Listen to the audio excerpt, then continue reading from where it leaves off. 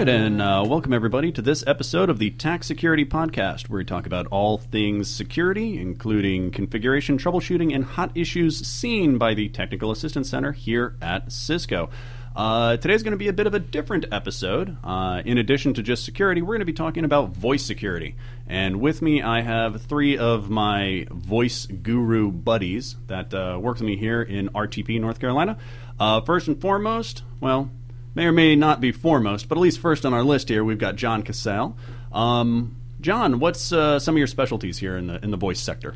So I work on the multi-services team here in Cisco TAC. We work in the collaborations infrastructure. Okay. Any voice feature that runs on an iOS platform is pretty much what we support. Okay. So I've heard the term multi-service quite often, and it seems kind of like a big umbrella, and that's just really anything from the iOS side of the house, or...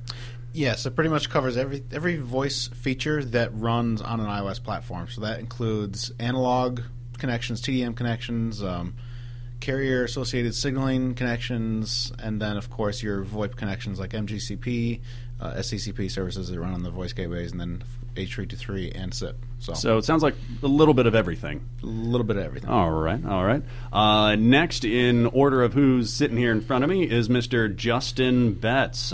Justin, how you doing today? What's new? I'm well. I'm good. Nothing too new.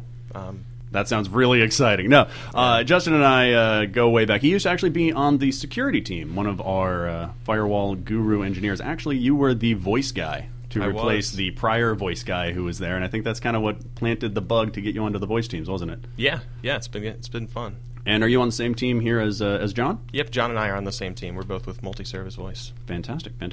Last but not least, we've got Tim Teslick. How you doing today, Tim? Hey, doing good, Magnus.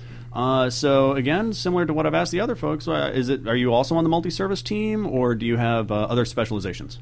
Nope, I've spent most of my tech career here working on Cisco Unity and Unity Connection voicemail, and more recently, other collaboration applications like Jabber Presence.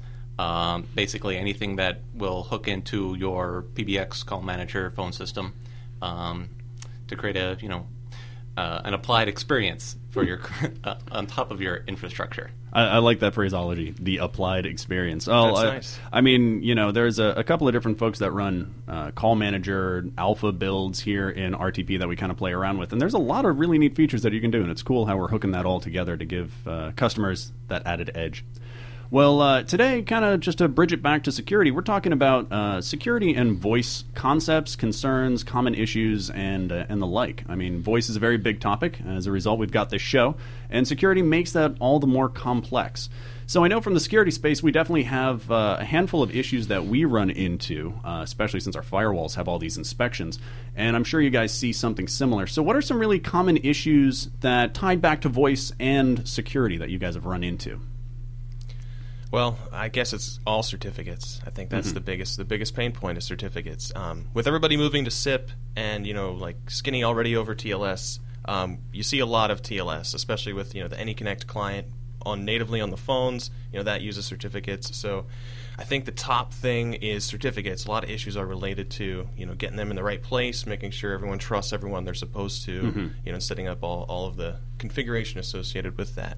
Now, you started to mention there TLS and certificates and tunneling. Let's actually step back just a little bit and look at just voice security concepts. I know there's a lot of different facets to voice. You've got control channels, you've got data channels, RTP, SIP, skinning, all these different types of signaling and data. What are we looking at when customers are trying to secure that? What do they really want? What's the point? So at a high level, when you're talking about security with voice, you can do one of two things. You can either secure the media channel, as in you can do secure RTP, or you can secure the signaling channel. And that, of course, is either skinny, SIP, H323, or MGCP. One of the biggest issues that we find is that customers say, hey, I want secure voice. Yeah. But aside from knowing they want secure voice, they don't know exactly what they need. So what does secure voice mean? What is secure voice? Does that mean that if I take a packet capture, I can't listen to the audio stream? Or does that mean that when I take a packet capture, I can't even tell that there is a voice call going on? Yeah. So that's a big challenge for us. That's at a high level. That's pretty much it. And how do you approach that with customers? I know we get configuration assistance cases in the security space that are very vague, but how do you kind of ratchet that down to how are we going to really approach securing your voice? How do you kind of fit the customer's bill? In my experience, it comes down to customer education. You have to really educate the customer and say, okay, well, secure voice doesn't really mean anything. So we need to talk about what exactly you need. What are you looking for? What's your business requirement? Yeah. So once we explain to them what you can do, give them some use cases as to securing SIP signaling with TLS, for example.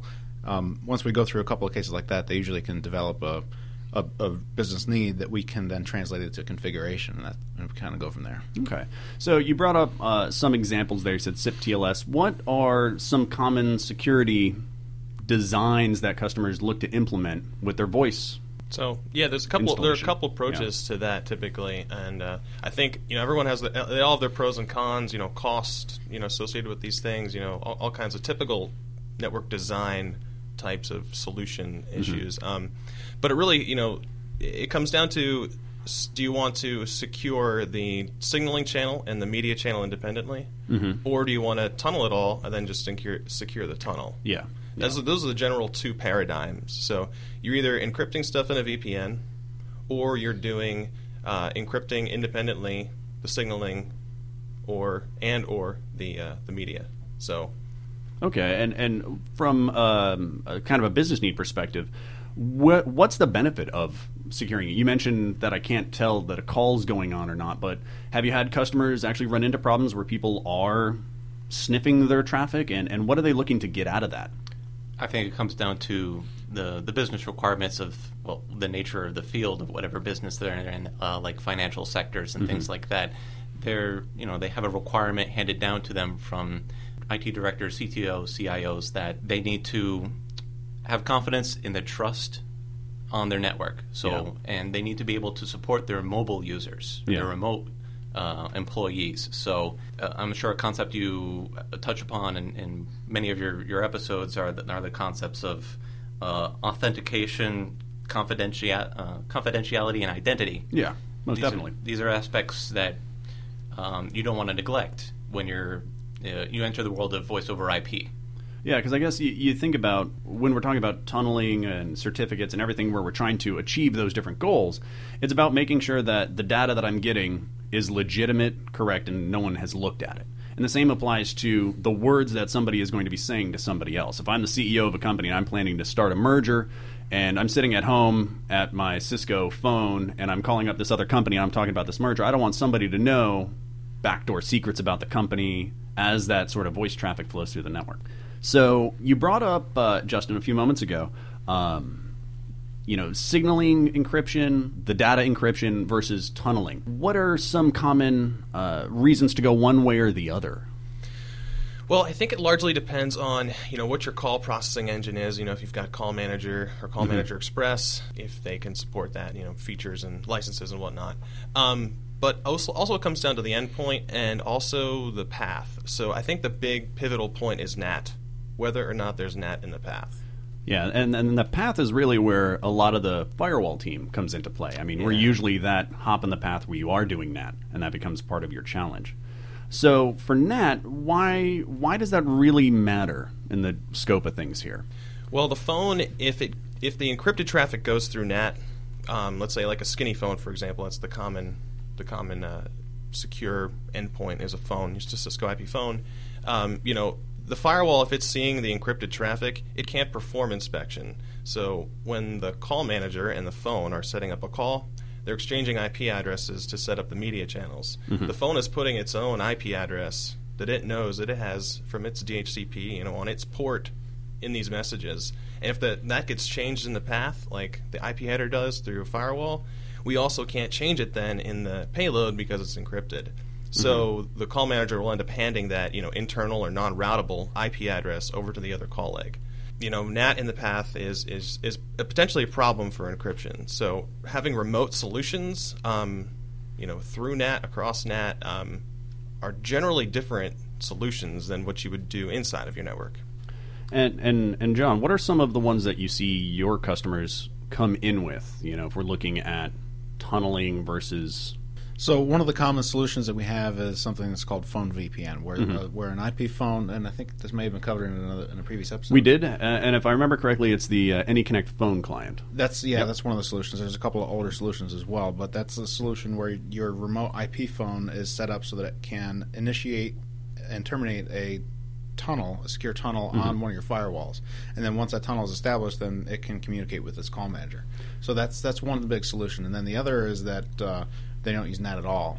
We see that a lot too. Yeah. So to do that, would they then have to have like a public addressing scheme for their call managers or something to that nature? I'm kind of curious. If you're not doing NAT, well, when you're not doing NAT, it's usually we see it a lot in internal networks. When customers like DoD customers, for example, they have a couple of remote sites that communicate over the internet and can via an MPLS tunnel, so they can route across and don't use NAT. Okay. So they'll set up a TLS connection, so they have a secure SIP, for example, a secure SIP trunk between them, and they can communicate when nobody else can see their essentially securing their WAN connections. Yeah, exactly. Yeah. Okay, and if I remember correctly, I think we did that AnyConnect episode back in 2010. I want to say somewhere around episode 11. So for you intrepid listeners, scroll back through the time and track that one down. I think it was a pretty good show. Kind of continuing on, so I see a lot of our customers, at least from a security standpoint, we've got NAT. That's the border firewall that's doing it. So we brought up this concept of AnyConnect Phone VPN. Before that, what was that feature called before we started doing it? ASA Phone Proxy. ASA Phone Proxy. And I specifically shot a look over at Justin. He was the ASA Phone Proxy guru on our team. That was his baby. And then Phone VPN came around, and everybody started moving to that. It's better anyway. Why is it better? Well, there are some challenges associated with how Phone Proxy was implemented. Without getting too deep into it, Phone Proxy, secured one side between the phone and the firewall itself across the internet. It would secure all of that. So it would do TLS with the phone, it would terminate SRTP, but then on the inside it would do the unsecure versions of all that. So, and SRTP is the secure RTP. Right. And those are you'd have two independent connections coming out from your firewall. You wouldn't have one. You wouldn't have a VPN tunnel. You'd see a port 2443, TCP port 2443, which is, skinny over TLS, and then you'd see, once a call got set up, you'd see a UDP connection, in that 16384 through 32768 port range. Yeah. So it's different, completely different paradigm from tunneling. The problems it had, though, were largely with design, where you'd have an adjacent gateway, and we had to perform that funny NAT trick outside NAT. Yep. And that can cause some problems with HTTP services that have to get initiated outbound from call manager or something. I mean, it's just much more elegant to tunnel it all, to be quite honest. But for the TNP phones, those Gen 2 phones, those 7960s and 61s and 40s and 41s, that's really the only remote solution. So there's still a place for it. All right, so essentially this AnyConnect VPN on the phone is the future of remote phone access. The remote phone at your house, at a remote location, a different site, whatever your deployment strategy is. Phone proxy is the old way. The new way is AnyConnect VPN phone. Now, from your experience in the past, what are some of the common configuration gotchas and requirements that customers really need to know before they say, oh, well, I've got a bunch of phones sitting here. I'm going to start sending them out to my house. I'm going to send them out to everybody's house, and that's the end of it. What do they need to know? Well, I think kind of working backwards from how the feature works, it all comes from the config file. So there's a couple things in the XML config file that are handed down from your Call Manager Express or your Call Manager that really enable and configure the feature on the phone. Okay. So you start in Call Manager, or Call Manager Express, where you're going to configure VPN profiles or VPN groups that are going to be pushed down to the phone. I think the key though is that the phones don't do a typical PKI lookup when they're doing the TLS handshake with the firewall or the iOS gateway with running SSL VPN. Whatever the VPN head end is, which is essentially also a prerequisite. You need to have some SSL VPN termination endpoint. And a license if it's an ASA. Yeah. But yeah, the difference is in the cert hash, I think. That cert hash is really what the phone is using to determine whether or not it's going to trust the certificate that comes from the VPN head end. Mm-hmm. So that, again, is just pushed down from your call control server, your TFTP server, or Call Manager Express. So it all starts with knowing, what certificate you want to offer the phone in the VPN establishment, and then understanding how that lookup happens. If you can understand that and step through that process, troubleshooting the feature is probably going to be a lot more easier. So once you have configured your VPN head and your ASA, your iOS firewall, what have you, you then take that certificate that would be offered, you give it to Call Manager, it embeds that hash in the configuration that it's sending out? Yeah, it's actually a SHA-1 hash of the certificate's fingerprint. Okay. So there's a good document on the support forums written by Jason Burns that goes through this whole process. It's with respect to Call Manager, but the idea is the same. It applies to Call Manager Express. It's just the way that you configure it is slightly different, but the lookup is exactly the same. So I've heard of a couple of other features that play into this phone VPN concept, and I don't remember a lot about them. It's more the voice side and the VPN side. But there's something about you could take your desk phone home and plug it in, and it would still be able to talk back to Call Manager. Like it knew where it was. It knew how to hook up or whether or not it had to do VPN. How does features like that work, or what are those features? So there's this feature that the IP phones have called Auto Network Detect. You enable it in Call Manager, and it gets written in the config file to the phone. When the phone attempts to register to Call Manager, what it does as a test is it attempts to ping the TFTP server that is configured under the phone's configuration file. If it can ping the TFTP server, then it assumes it's on a trusted network and does not fire up the VPN client on the phone. Okay, so it does some initial configuration or initial communication attempts. Right, Yeah. exactly. I mean, And if just those very basic. fail, It yeah. literally tries to ping the TFTP server. If it doesn't work, then that's it. And once again, that's all configured in Call Manager. The Yeah. phone doesn't really make any of its own decisions. It is told by Call Manager what to do. Yeah. So that's just a feature. And then on the flip side, there's also another feature called Trusted Network Detect that when, let's say you have the phone at home and it's got an AnyConnect VPN tunnel up to your Call Manager, then when you bring the phone back to the office, the phone will do a similar type of test to determine that it's on a trusted network and register to the Call Manager without security. So Interesting. transitioning both from non-secure, like non-VPN, to VPN and then backwards. So we talk about the phone's config file. It sounds like one of the things that a customer would need to do is actually deploy the phone internal to their network first, right? I mean, you can't just, out of the box, throw it at a remote site and it's done. Don't you need to kind of have that config file already on there? Is there something? Yeah, absolutely true. You'd also want to get the firmware loads from Yeah. the Call Manager when you're local. Doing it over a WAN connection is generally pretty painful. But yeah, the idea is you have to start it, inside of your network, so it can grab the config file. Make sure it registers first, non-securely, without the feature, of course, and then you can change the TFTP server to be an alternate TFTP server.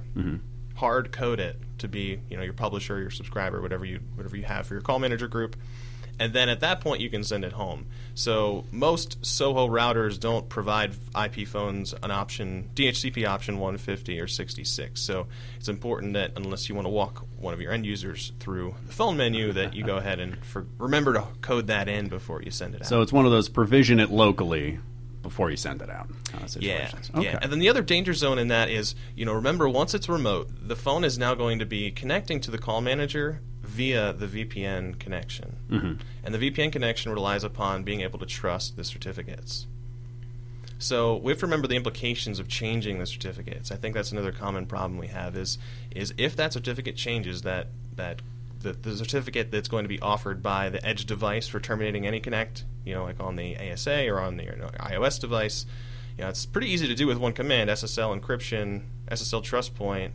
You can change that certificate. Then the phones won't register. And then there's really no way to get that back onto the phones. Yeah. Because they can't connect to get an updated config file. You would update it on the Call Manager, but unless it's pulling a new config, it's dead in the water. Yeah, so you have to be very coordinated in your efforts and make sure, if you're going to change certificates or, Or RMA your edge device. things like that. Yeah, Exactly. that's a common issue we've seen with VPN problems, and we do have that's actually covered in one of our prior episodes. You definitely want to back up your private keys, Make them exportable. make them exportable if need be on iOS, and just ensure that you have the ability to reproduce the exact same certificate should you have a hardware failure. Back more into the internals of the network, what are some common security situations that customers run into? You mentioned some DoD concerns earlier, John, about ensuring you have a secure tunnel even within your network. What are some other standard security practices that customers need to look at inside their network just to be even more secure? So when a customer is looking to do secure phone registration when not over a VPN tunnel, they have to do a secure. Let's talk about skinny phones, for example. You can do secure skinny registration with either Call Manager or with CME.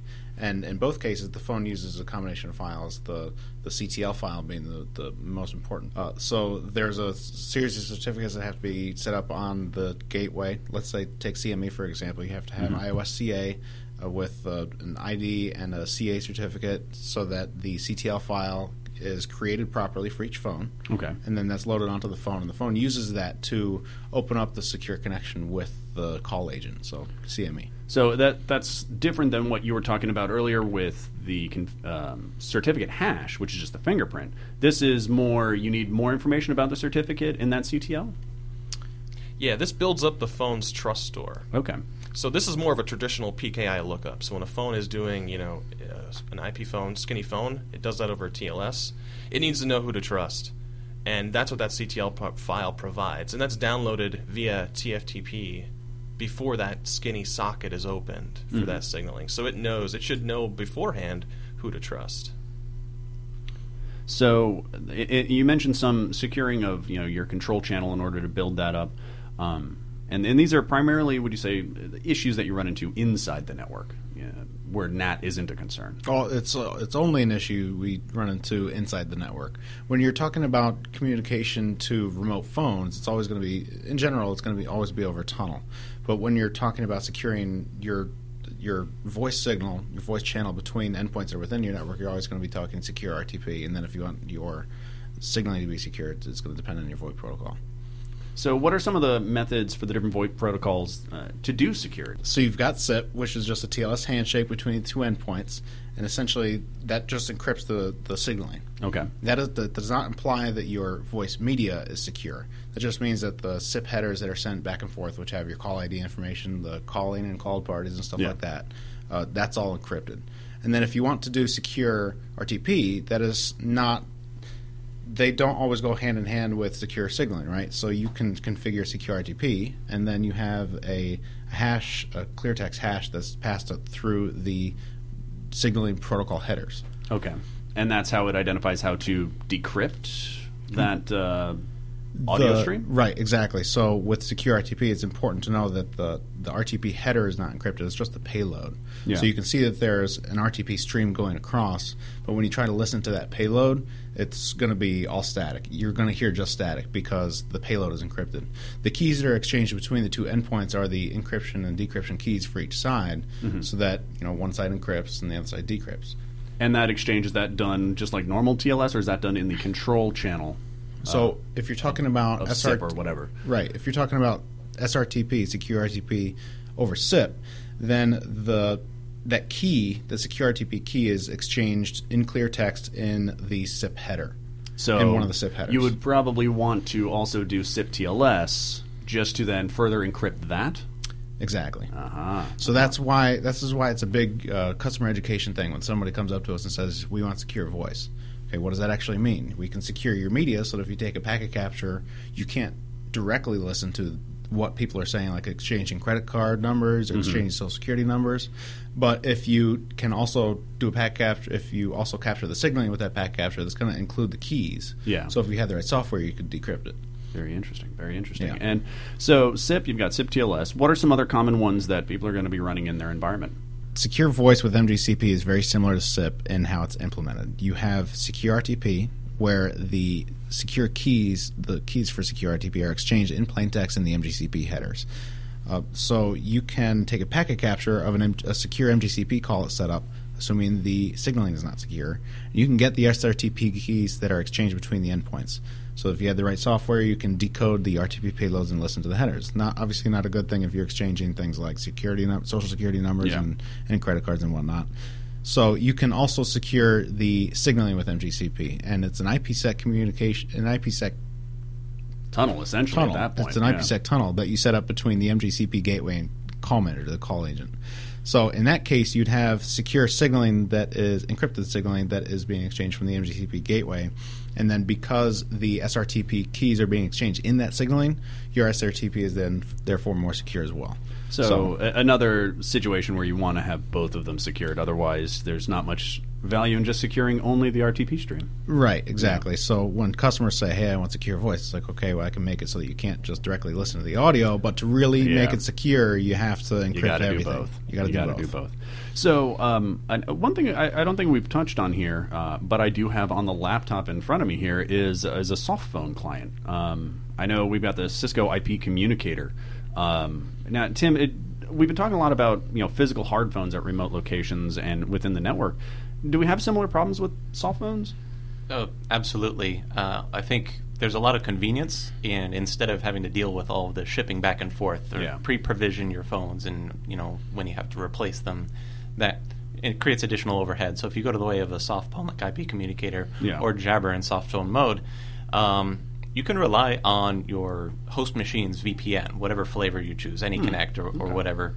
And what we see commonly come in terms of those cases is one-way audio. Ooh, one-way audio. No-way audio. Like, well, my phone registers and I can make the call, but the other end picks up and he can't hear me, or I can't hear him. What's going on? You ever wonder if the other end just doesn't want to hear you? Yeah. Well, assuming they do, they can be very upset. But and 9 times out of 10, well, let's check your VPN configuration. Yeah. Why? Are you doing a split tunnel, or should you be? If you're not. So I think you bring in a really pertinent topic to security and voice is the one-way or no-way audio, and that's something I know we ran into a lot with phone proxy, the old technology there. But what do you guys see currently in your Tim? You brought up the soft phone, and it's the client machine's VPN that's usually at fault there. What are some issues that you guys see for some of the other technologies? So one-way, no-way audio with over, let's say, SIP connections or with MGCP connections, H323 for that matter, you got to ask the question: is RTP configured correctly? Okay. So if you let's say you have unsecure signaling, but you've configured secure media, as in secure RTP, and you have one-way or no-way audio, then the first thing you have to check is whether or not the keys are being exchanged properly. Yeah. So that's step number one. Mm-hmm. And it's pretty easy to enable on our iOS devices, on our iOS platforms. It's usually just a handful of commands. A couple of debugs to troubleshoot. Exactly. And when you take debugs on our routers, of course, you can see the SRTP keys, in most cases, in plain text on your screen. So you can just check that. You take debugs at both endpoints, and you can see if the keys are being exchanged properly. Just to make sure they agree. Right. Because if we don't have the keys exchanged correctly, well, one of them's just getting junk, and likely that's your one-way audio situation. Right. All right, so, I mean, we've covered a lot of topics, but one thing I always like to have on our shows is if you could have every one of your customers know a couple of things before they even get started here, just to make sure they got their ducks in a row, what are some of the common tips or tricks or guidelines that you would bestow upon our listeners to help them with a more successful secure voice implementation? Don't try to do it all at once. Even if you plan on going the full gambit, secure signaling, VPN for remote sites, secure media, take it one step at a time. Mm-hmm. Deploy your voice without any security. Make some calls. Make sure it can work. Make sure you have audio in both directions. Then maybe easiest next step is to encrypt your media if you so choose. Get the SRTP working first. Then go a step further and make sure that you can encrypt your signaling and make that make sure that negotiation and key exchange is all going smoothly. And I'm assuming you see a lot of customers where they've kind of taken that big, I'm going to do it all in one step, and then as TAC engineers, we kind of have to say, oh, hold on. Let's just make sure. Baby steps. It saves us from, when you call in, having to deconstruct and rip out all of these changes you made first, and backtrack basically. Like, well, can you make a voice call at all without security? Good point. So once, even before you get to the implementation part of deciding whether or not you're going to try to put everything all in one gambit or do what Tim said and do it a little bit at a time, you need to know exactly what type of secure voice you're implementing. Do you need to have secure media? Do you need to have secure signaling? do you even know what those things mean? Do you need to have phone VPN? Do you need to have secure remote users, or can you just give them a public address and let them register? It's extremely important to know, to have a specific design you want to implement before coming down this road, because there's so many different ways that things can be implemented and get confusing. When you're putting together your requirements, have your voice guys and your network and your security guys all go out to lunch together. Good idea. Sit down in a room like we're doing here in this podcast and hash things out. What are your requirements? What are you ultimately trying to achieve? And those 3 points: authentication, fidelity, and identity. Mm-hmm. That's not right. Yeah, I think that's a good point, Tim, because I think that might be one of my biggest tips is knowing how the certificates are implemented on ASAs and iOS, because it's not really intuitive. The whole idea of trust points and how they work and how you build a trust store, and all those things like that. If you're not really familiar with those things, and you're taking your first stab at it through trying to do secure voice, like as the ski instructor in South Park says, you're going to have a bad time. You're probably going to have a bad time. That is definitely a good way to sum that part up. Yeah, definitely having somebody on hand that is familiar with iOS and ASA, PKI, and trust points, how to move certificates around, exporting, importing, stuff like that is really going to be a huge help. And Call Manager as well. It's kind of more of a voice specialized. It's kind of more of a voice specialized security feature. But knowing how certificates work within Call Manager OS helps a lot as well. Yeah. I think that carries over pretty easily if you're familiar with certificates and working with them in iOS. How Call Manager does it is just a bit different. Clicking around and uploading certificates isn't a trust point, but the concepts are still the same. They still call them like Call Manager Trust, and like VPN Trust certificates. So it's pretty intuitive. Yeah, be mindful, though, and when you're going down this road of designing your security requirements, that future changes, like if you have to re-IP a subscriber in your Call Manager cluster, you're going to have to redo all those CTL clients, those CTL lists, and redistribute them, which that can be a pain in the neck for remote ones as well. Or if your certificates expire. Yeah. Mm-hmm. Watch out for that. When they expire. When. It's not an if, it's but a yeah, when. Common problems. Yeah. One, clocks. Validity dates of certificates. Sometimes you're doing self-signed certificates. Maybe you booted up an iOS box the first time and forgot to set the clock. Well, that certificate is going to be old, probably from 1970. Yeah. And The good old expired. epoch time. So, yeah, nobody's going to trust it. Make sure your NTP clocks are all in sync. Yep. Oh, that would be fun. Half of your network is synchronized to one, and that one's wrong. Oh. Very true. And another thing to watch out for in greenfield deployments is the host ID check. You can configure it both, on Call Manager or in Call Manager Express, and it's that little check where the VPN client has to match the subject name of the certificate that's offered. So the VPN client on the phone. On the any phone. kind of phone. Yeah, so you push that down in the config file, like we were speaking about earlier. You put in that group URL that you configure on either your ASA or your iOS head end. You push that down to the phone. Usually it's an IP address because you don't want to have the phone rely on a DNS lookup to get you to your VPN concentrator. So if you put in just an IP address, if you want that host ID check to work, you have to make sure that the subject name of the certificate that's offered is just an IP address.